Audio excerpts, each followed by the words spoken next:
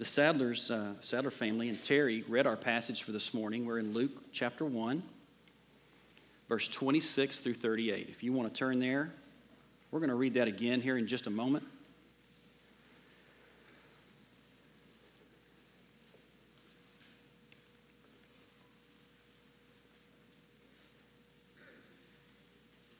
We do preach through Advent every year, typically 4 Sundays, sometimes 5. We will preach an Advent series, a Christmas series, looking forward to, recounting the coming of Jesus, and then looking forward to his second coming.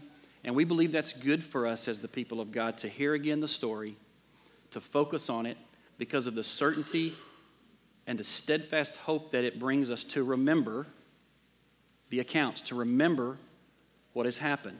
And so we want to be in the habit as a church of revisiting that, and this is a season where we do that in the Christian calendar.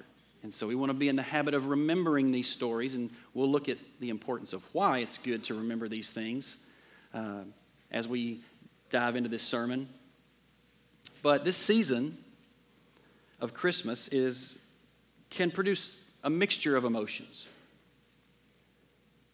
I mean, some of you love this season, and it's obvious because you started shopping, and some of you started decorating in July. And some of you are overzealous parents who decorate way too much and overspend, and you just love this season. And you may be one of those people we would call the people who are looking forward to Christmas. You can't wait. I mean, the kids in here, right? The countdown is on at our house. We always know how many days, because my kids keep me very aware of how many days till Christmas. There's a lot of hope that's built into the day. You're looking forward. You're trying to get to Christmas. And then some of us, maybe not so much. You're just trying to endure this season because of maybe the loss that you're reminded of when this season comes around. The losses that you've experienced maybe in recent years or years past, and it just brings that pain back. Or maybe just the stress of having to meet all the expectations of decorating enough, getting the right gift, pleasing this person. Did we spend too much? Did we not spend enough? Did we get the right gift? Did we not get the right gift? Who did we forget? And just the stress and anxiety and uncertainty that brings us during this season. Carl Lafferton wrote a book called Rescuing Christmas. And he says that you either fall into 2 groups when it comes to Christmas. You're either a get-toer or a get-througher. And either way is dangerous. As we look to get to Christmas, we're placing our hope in a day and a holiday so that something magical will happen and we'll get the gifts and it's just going to happen. You know, this wonderful day where we'll be joyous and be content and satisfied when that day comes. And then some of us are just trying to get through it. Looking forward to Christmas, counting down the days. And for those of us that are looking forward, kids, overzealous dads, when we're looking forward to get to that day, what happens at 2 o'clock on Christmas Day? I call it the wrapping paper hangover. It's all happened. Everything's been opened. We're full. And then what? January's coming, right? And we got to press on. So we don't want to do too much of the getting to, but we don't want to just be people who survive the season. We are called as believers to have a certainty, a security, a peace, and a joy, and a hope during this season. Whether you are a get-toer or a get-througher, both can have joy. Both can have peace. Both can be certain in your faith and in your hope, and there can be a security and a firm belief. And we're going to look at how that happens this morning. We are called during this season of Advent to be a people who are renewed in our joy, renewed in our faith, to celebrate a story. A story. Words. We're a people who rally around and are shored up in our faith based on accounts. We have a word, we have narratives, we have prophecy, we have words that we believe in. Stories, ancient, true stories. And we revisit them again this year. We are God's people who at this point in his fulfillment of the kingdom, Jesus having come and died and resurrected and gone back to be with the Father, we are his people at this point in the fulfillment of his kingdom who are trusting and believing his words, his promises. True stories, ancient stories. My son is very burdened for his friends who say they don't believe in God or don't go to church or both or either. And he's burdened by it. And he told me the other day, again, he says something about it very frequently. He said, Dad, I've got friends who say they don't believe in God because they can't see him. And man, I thought, okay, Pastor, here we go. How do you respond to that? And I hate to say it, that my first thought was, well, he got a good point.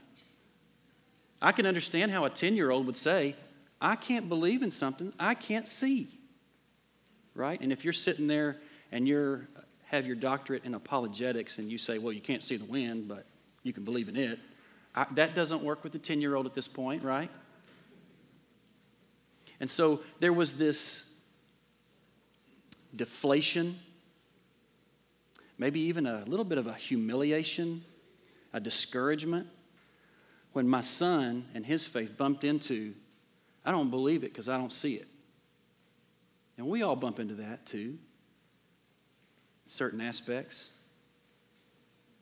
So what I want us to do is to read this again, what the Sadlers already read. Let's read this account, this promise, and then we're going to look at what Luke, the writer, says why he is putting this down and why we should be believing this and how it shores up our faith. Okay, so let's read this account once again.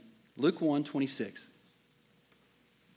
In the 6th month, the angel Gabriel was sent from God to a city of Galilee named Nazareth, to a virgin betrothed to a man whose name was Joseph, of the house of David, and the virgin's name was Mary. And he came to her and said, Greetings, O favored one, the Lord is with you. But she was greatly troubled at the saying and tried to discern what sort of greeting this might be. And the angel said to her, Do not be afraid, Mary, for you have found favor with God. And behold, you will conceive in your womb and bear a son, and you shall call his name Jesus. He will be great. He will be called the Son of the Most High. And the Lord God will give him the throne of his father David, and he will reign over the house of Jacob forever, and of his kingdom there will be no end. And Mary said to the angel, How will this be, since I am a virgin? And the angel answered her, The Holy Spirit will come upon you, and the power of the Most High will overshadow you. Therefore the child to be born will be called Holy, the Son of God.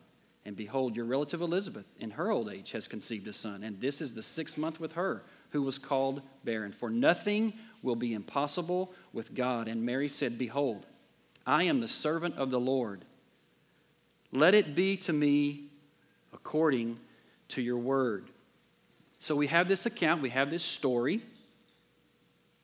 But in order to get some context of this passage and this story of a child that's being promised, I want you to go back to Luke chapter 1, the first 4 verses of the chapter, and I want you to understand and get the heart of why we as pastors want to revisit these accounts, why your pastors want to go through Advent again with you and restore your hope, your joy and your peace and your security in Him and your faith, and for you to be able to walk in certainty. And I want you to hear Luke's heart as he's writing to this guy named Theophilus. That's who this book is addressed to. Look at verse 1. Inasmuch as many have undertaken to compile a narrative of things that have been accomplished among us, just as those who from the beginning were eyewitnesses and ministers of the word have delivered them to us, it seemed good to me also, having followed all things closely for some time past, to write an orderly account for you, most excellent Theophilus, that you may have certainty concerning the things you have been taught. We don't know who Theophilus was. He was very likely a Roman officer because he addresses him as most excellent. He may have been someone that supported Luke and Paul financially, and he's just reporting to him since he gave money. We don't really know. There's tons of theories about who Theophilus is. He could have been an immature believer that Luke was burdened for. Doesn't necessarily matter who he was. But the heart with which Luke speaks to him is, I've written these accounts and these words down for you to pay attention to them so that you'll walk away with certainty. Is that how you would characterize how you endure the seasons? With certainty. The Greek word for certainty here is the same word for security, hope, comfort. Is that how you walk through this season, this Christmas season? With security, with confidence, with comfort and hope? Is there a certainty to your faith? Or do you have that feeling that Hank and I had in the truck when people say, look, I can't believe something I don't see? Oh. Or is there this certainty to what you're believing? And the key to that is to remember the accounts that were ordered and true. And that is where Luke points Theophilus. And so that's what we're going to do. We're going to look at this account, three aspects of this account in verse 26 through 38. The first thing is, if you're needing a little roadmap to where we're going, the importance of the virgin birth. Secondly, we're going to look at Gabriel's declaration. What does this angel say about this child to be born? And then third, we're going to look at Mary's response to all of it. Now, verse 26 through 31. Look again there. The importance of the virgin birth. In the 6th month, the angel Gabriel was sent from God to the city of Galilee named Nazareth, to a virgin betrothed to a man whose name was Joseph, of the house of David, and the virgin's name was Mary. Okay, it's important to see here how Luke addresses Mary. He mentions twice before even giving us her name. Luke mentions this twice before even giving us her name, that she's a virgin. That's very important. It's very important to Luke that Theophilus, that we understand that she was a virgin. And if that doesn't jump off the page at you, it'd be like me telling you a story of an old college friend. Let me tell you about this old college friend I had that was a virgin. And she was a virgin. And this virgin that I knew, her name was Mary. See how weird that would be? You would be sitting there saying, the fact that she was a virgin is very important to the story. However odd that may feel and be, you would say, oh, that has some importance in the story here because you just mentioned it twice before you even gave me her name. Luke sees it as very important. Matthew identifies her as a virgin in his account. Mary identifies herself in verse 34. How will this be since I'm a virgin? Gabriel acknowledges it when he says nothing is impossible with God. Joseph assumed it when he said in Matthew's account, he resolved to divorce Mary when he found out she was going to be pregnant and they weren't married yet. He resolved to divorce her quietly, unwilling to put her to shame. Joseph assumed she was a virgin. Isaiah prophesied that she was a virgin. It's important to know this fact, and we're going to look at why in just a second. But it's undisputable. There's a certainty that we can have in this account that Mary was a virgin. And we're going to look at the importance in a minute. If you want to write this down, or you can turn there, Isaiah 7, starting in verse 14. You can jot this down. I'll read it. Therefore, the Lord himself, this is Isaiah speaking, will give you a sign. Behold, the virgin shall conceive and bear a son, and shall call his name Emmanuel. Isaiah prophesied it long ago, and it's undisputable evidence that this promised child to be born was from God. We need to get those details down because they will give us certainty in our hope as we walk away from here today. Indisputable evidence that this promised child was to be born was from God. And here's why.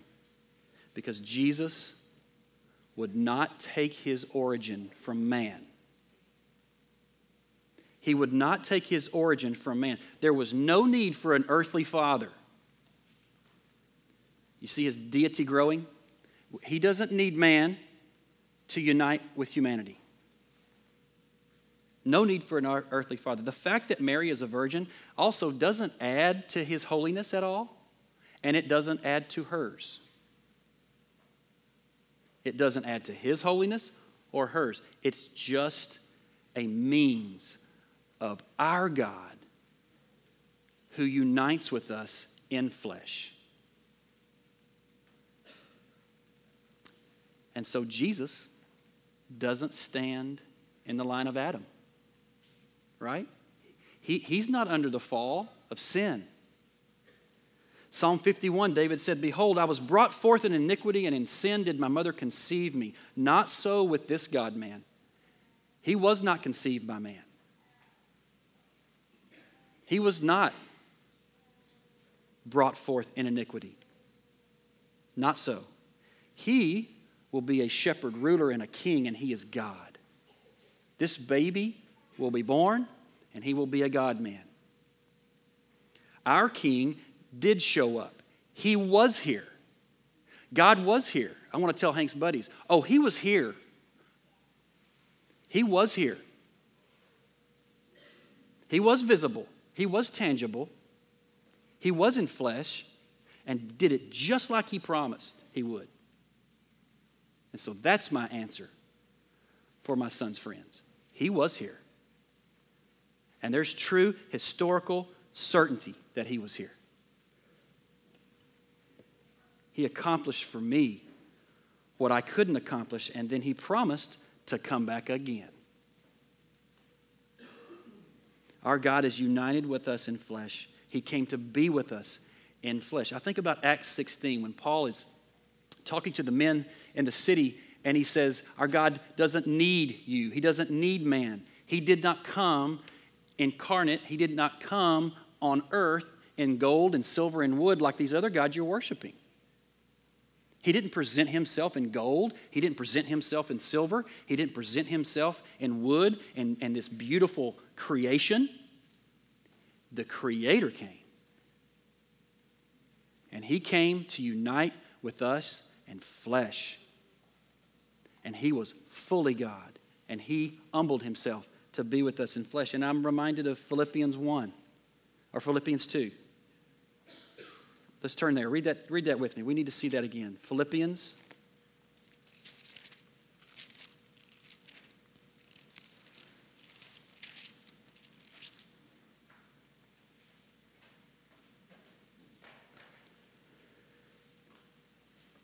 Two, 5 through 8. Have this mind among yourselves, which is yours in Christ Jesus, who, though he was in the form of God, did not count equality with God a thing to be grasped, but made himself nothing, taking the form of a servant, being born in the likeness of men, and being found in human form, he humbled himself by becoming obedient to the point of death, even death on a cross. Our God came to us. We didn't have to go to him. He came to us, and he came to us in flesh. And listen, the virgin birth confirms that he was God. Do you see that? You see how important that is? The miracle of that conception confirms that he was God. I hope you're feeling some security, some certainty when you hear these words. Again, there's a certainty to what has transpired, and there's a certainty to my faith because it was true. You see that? And I hope you feel that. Next, we're going to look briefly at Gabriel's declaration. Look at verse 32 of Luke chapter 1. What does Gabriel say? What does this angel say about this baby? Verse 32. This child, this promised child that would be born, He will be great, and he will be called the Son of the Most High. And the Lord God will give to him the throne of his father David. And he will reign over the house of Jacob forever, and of his kingdom there will be no end. There will be no end. This Jesus is the Son of God, and it's confirmed by the virgin birth. What does it mean when he says the throne of David? Well, he prophesied in 2 Samuel. Nathan is confronting David about his failure. And this is what he says. There is a promise that a king will come that will never fail. David, you failed, but there's a king coming that will not fail, will not disappoint. And he won't have any iniquity. In fact, he will take away iniquity. And this king, his kingdom will last forever, unlike yours, David. He's actually going to come from your line. There's a promise. And this king will come, and unlike you, David, he will never fail, never disappoint. And his kingdom won't end like yours is going to. There's your promise. Fulfilled here as Gabriel is promising that he's coming, confirmed by the virgin birth. Here we go. He's coming, right? Certainty. Just like he said in 2 Samuel. He will reign forever. There will be no end. There will be no destruction. No demise. Now listen to this carefully. His kingdom will only win.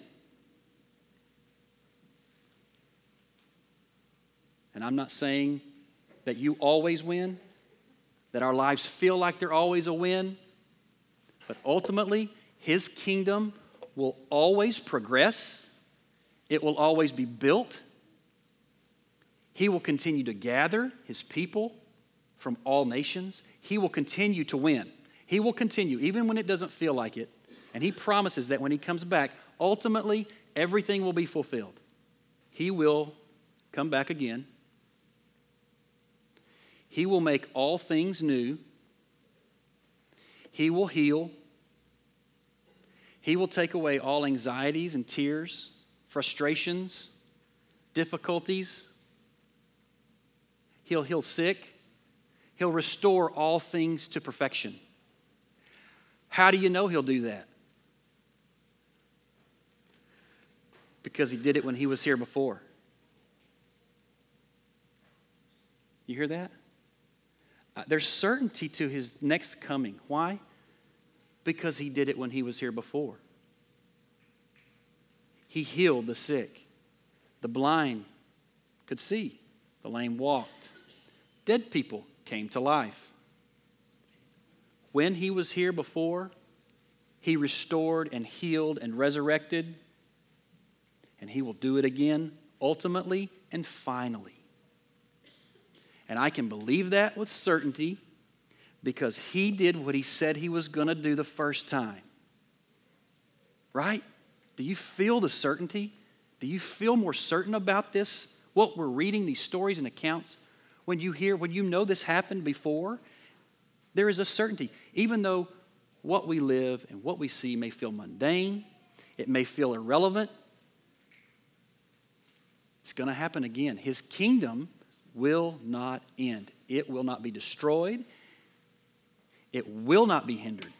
It's going to happen. Doesn't always feel like this, though. When we are living out our faith, remembering these accounts and these stories, these confirming prophecies, maybe it just feels mundane. The waiting. Going to get up Monday and go back to work. Bump into the same people who don't believe in him. Going to try and get through the week to make it back to hear this again. Trying all the while to remind myself what is true and that he keeps his promises. And that even though we don't see him tangibly right now, I don't know, maybe you don't feel that way. Maybe it's just me. Maybe I'm the only one that at times feels irrelevant. Like, we're when I bump in and talk to people about faith, I feel like we're the crazy ones coming in here and believing in something we can't see, right? That's how it feels. Because the world is continuing to search for something tangible. Their certainty comes in what they can see, and our certainty comes from something we cannot see, but we know to be true. Feels mundane. The waiting, the plodding, the having faith again, but he hasn't come. Is he really going to come? Is he really still at work? Is he really still building his kingdom? And of course, for us, if you've been around a church for any time, you see him at work in God's people. That's hard to convey to others. That's hard unless they're with us. And so the humiliating, the deflating, the discouraging conversations that we may have about this faith with people who just go, pfft. Still kind of upset at Scott Sutton for preaching on loving our enemies. So we're going to be the people, again, who turn the other cheek, and we're the crazy people, and he hadn't come back, and is he going to? And we're going to love our enemies, the people who hate us and hurt us. Man, that's a lot of fun. Tell you what, golly, it gets old, if I'm being honest. Giving sacrificially, working hard, enduring trials, feeling irrelevant. Maybe in Hunt County, we're out here, we're not in a major city. What are you doing out here, God? Where are you? Remind us that you're still at work. Watching the wicked prosper all around us, that's probably the hardest one to swallow, right? Watching wicked people have it easy. Feeling a tad cheated out of life.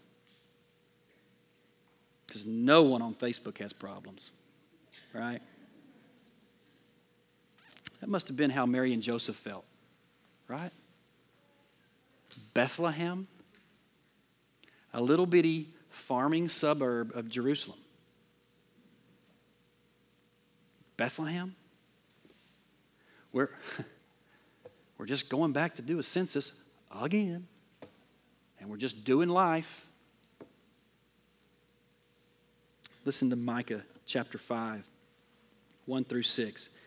And as you feel the irrelevance and kind of the beatdown and the difficulty of enduring and waiting and being faithful in this season of him building his kingdom, listen to what Micah says. Now muster your troops. I like that talk. O daughter of troops, siege is laid against us. With the rod they strike the judge of Israel on the cheek.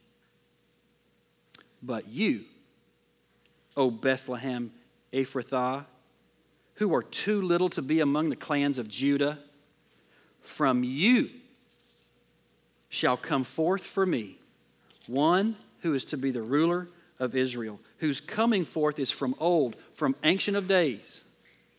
Therefore he shall give them up until the time when she who is in labor has given birth. That's Mary. Then the rest of his brothers shall return to the people of Israel. Now listen. He shall stand and shepherd his flock. That's for us. He will stand and reign and shepherd us. And he does that through the church. He does that through the Spirit. He will do it in the strength of the Lord, not in our strength. In the majesty of the name of the Lord his God. They shall dwell secure, for now he shall be great to the ends of the earth. He shall be their peace when nothing else is peaceful. And when the Assyrian comes into our land and treads on our palace, then we will raise against him 7 shepherds and 8 princes of men. They shall shepherd the land of Assyria with the sword, and the land of Nimrod at its entrances, and he shall deliver us from the Assyrian. And when he comes into our land and treads within our borders, when he comes, it's going to be over. And in the meantime, he is our peace. He is our security. He is our shepherd. He is our ruler. And He is our king. And He can be trusted. I just like that. It feels a little bit like vindication, doesn't it? Just to know again that we're going to win. That He has already won. And that He's coming back.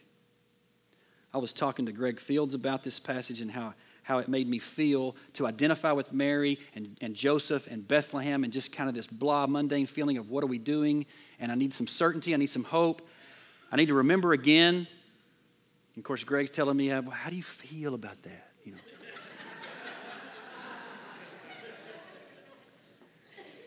And I told him, I just had a sports illustration. That's what I had.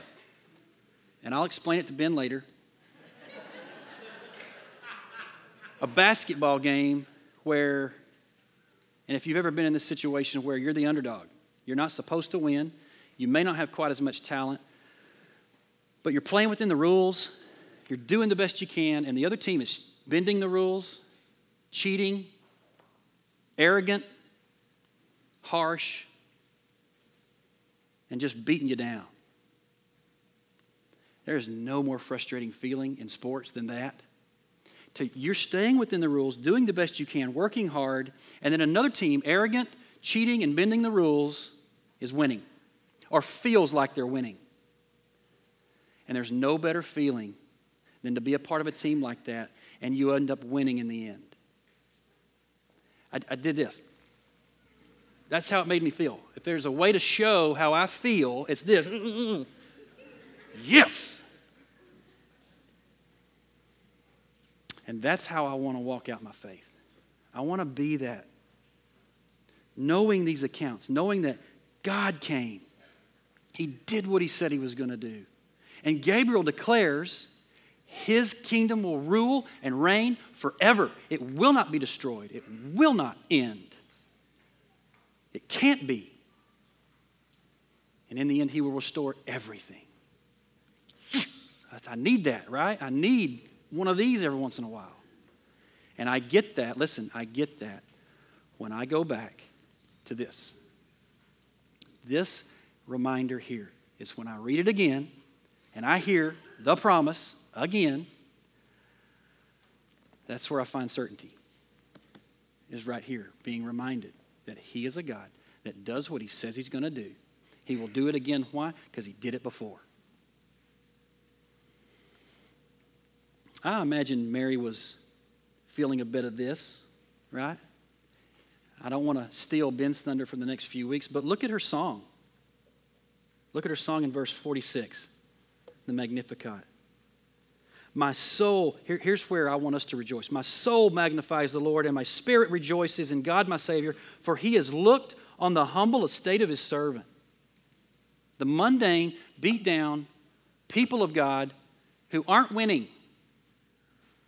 For behold, from now on all generations will call me blessed, for He who is mighty has done great things for me, and holy is His name. His mercy is for those who fear Him from generation to generation. What she says there is, it may not feel like you're winning, and He's not just doing this for me, but He has done this, and He will continue to do this for generation after generation after generation, and He will be a king for generations and generations. He will show mercy to those that fear Him. He doesn't show mercy to people just because they're winning.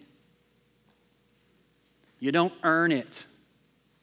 He comes to the humble who fear Him, and they win. You see that? So it's okay to say, this feels irrelevant. This feels hard. This feels difficult. I'm tired of being humbled. I'm tired of walking into conversations with this world and these people and looking like the crazy person. And that's who Jesus comes to and gives mercy.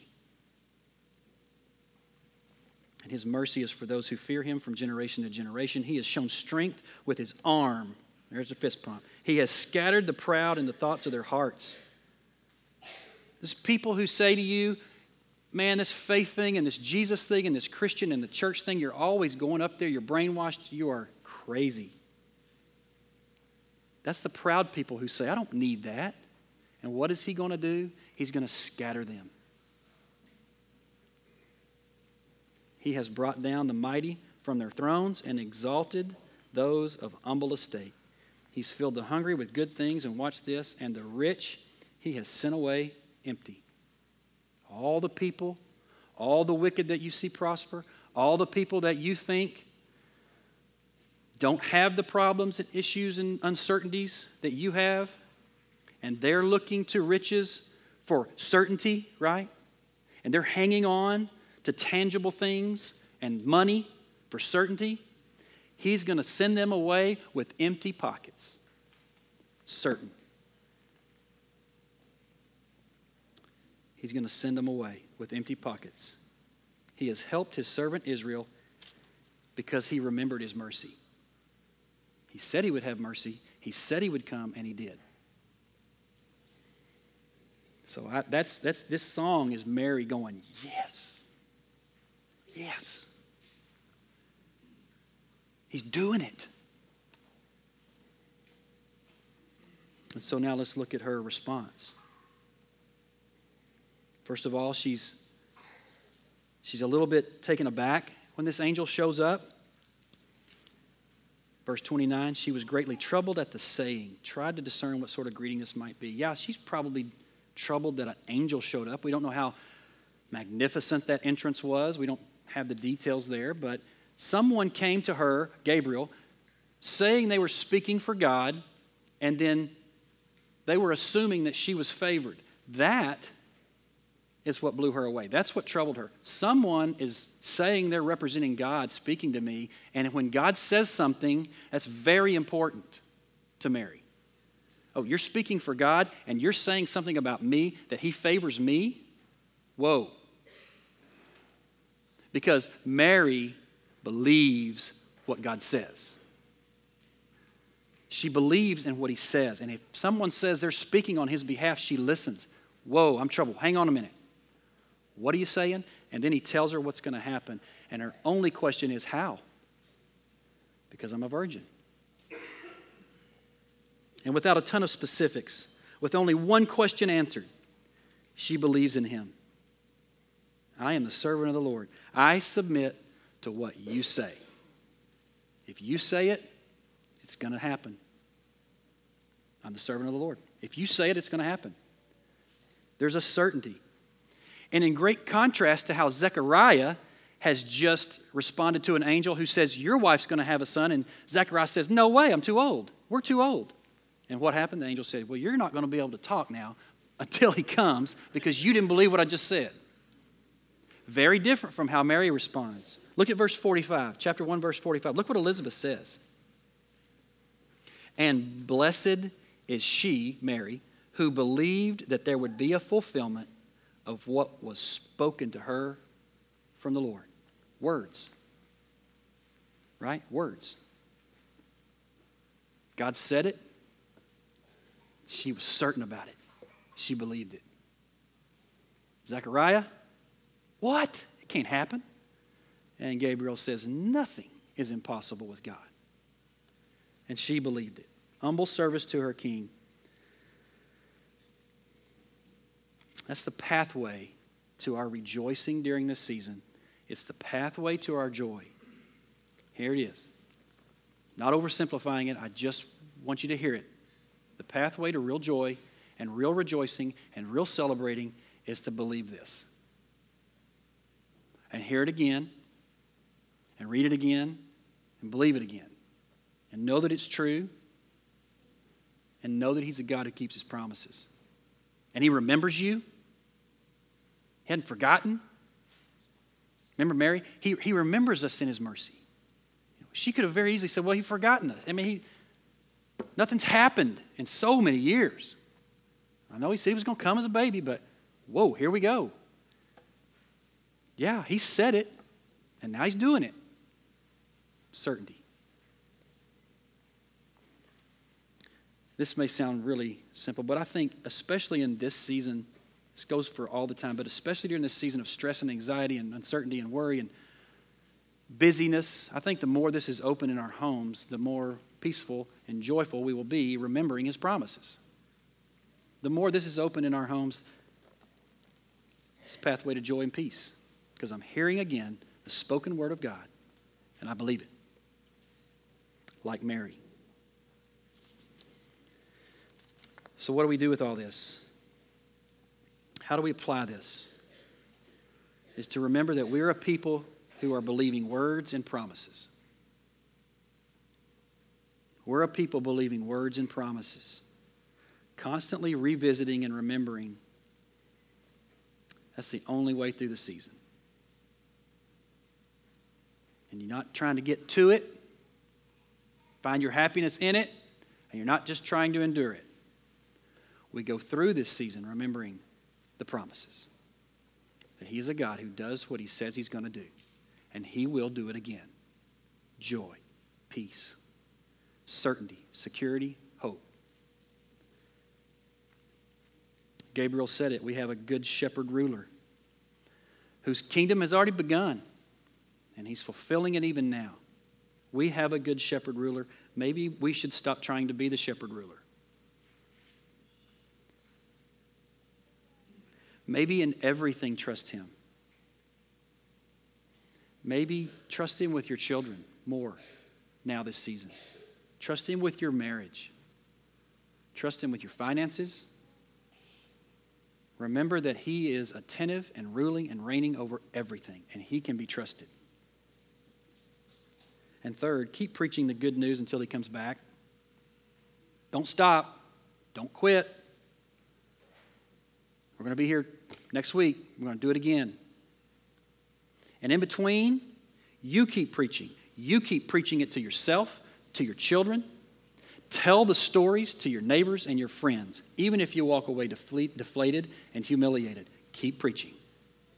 Keep saying it. His words and His promises on your tongue. Don't stop. Keep telling it. Keep preaching it. Know the stories and tell them to yourself, your family, and your neighbor.